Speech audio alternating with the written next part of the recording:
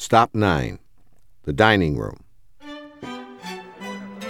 If you were invited to an event at Mr. Eastman's home, you would not have entered the way we have. You would have arrived at the covered driveway, the porte cochere, at the side of the house, entered that door, taken your hat and coat to an upstairs room, and made a grand entrance down the elegant stairway at the front of the house. Mr. Eastman and his hostess would have greeted you at the bottom of the staircase and presented each of the ladies in your party with an orchid corsage. After a weekly chamber music concert or a seasonal celebration, dinner was served in this sedate dining room.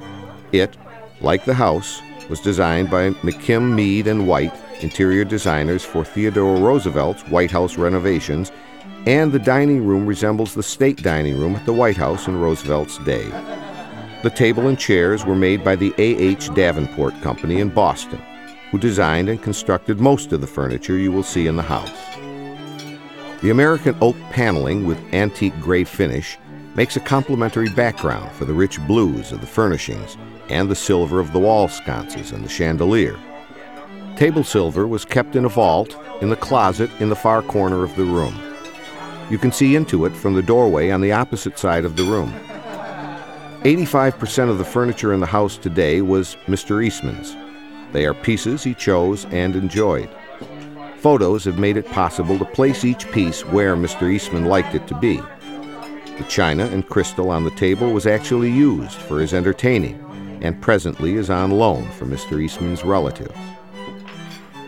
It was at this table that in 1924 Mr. Eastman signed away the bulk of his fortune to 4 institutes of learning: Massachusetts Institute of Technology, the University of Rochester, and the Tuskegee and Hampton Institutes. Giving so handsomely to the latter two made Mr. Eastman at that time the largest contributor to African American education in the world. When all the papers were signed, Mr. Eastman said, "Gentlemen, now I feel better." Mr. Eastman liked to see his money put to effective use. In his lifetime, he gave more than $100 million to education and to establishing hospitals and dental health centers around the world.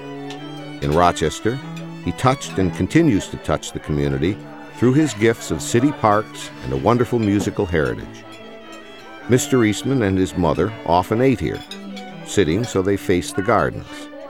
Mrs. Eastman had fallen and broken her hip before the house was finished and died just 2 years after they made it their home. After her death, Mr. Eastman took his meals in the conservatory, the room you will see next.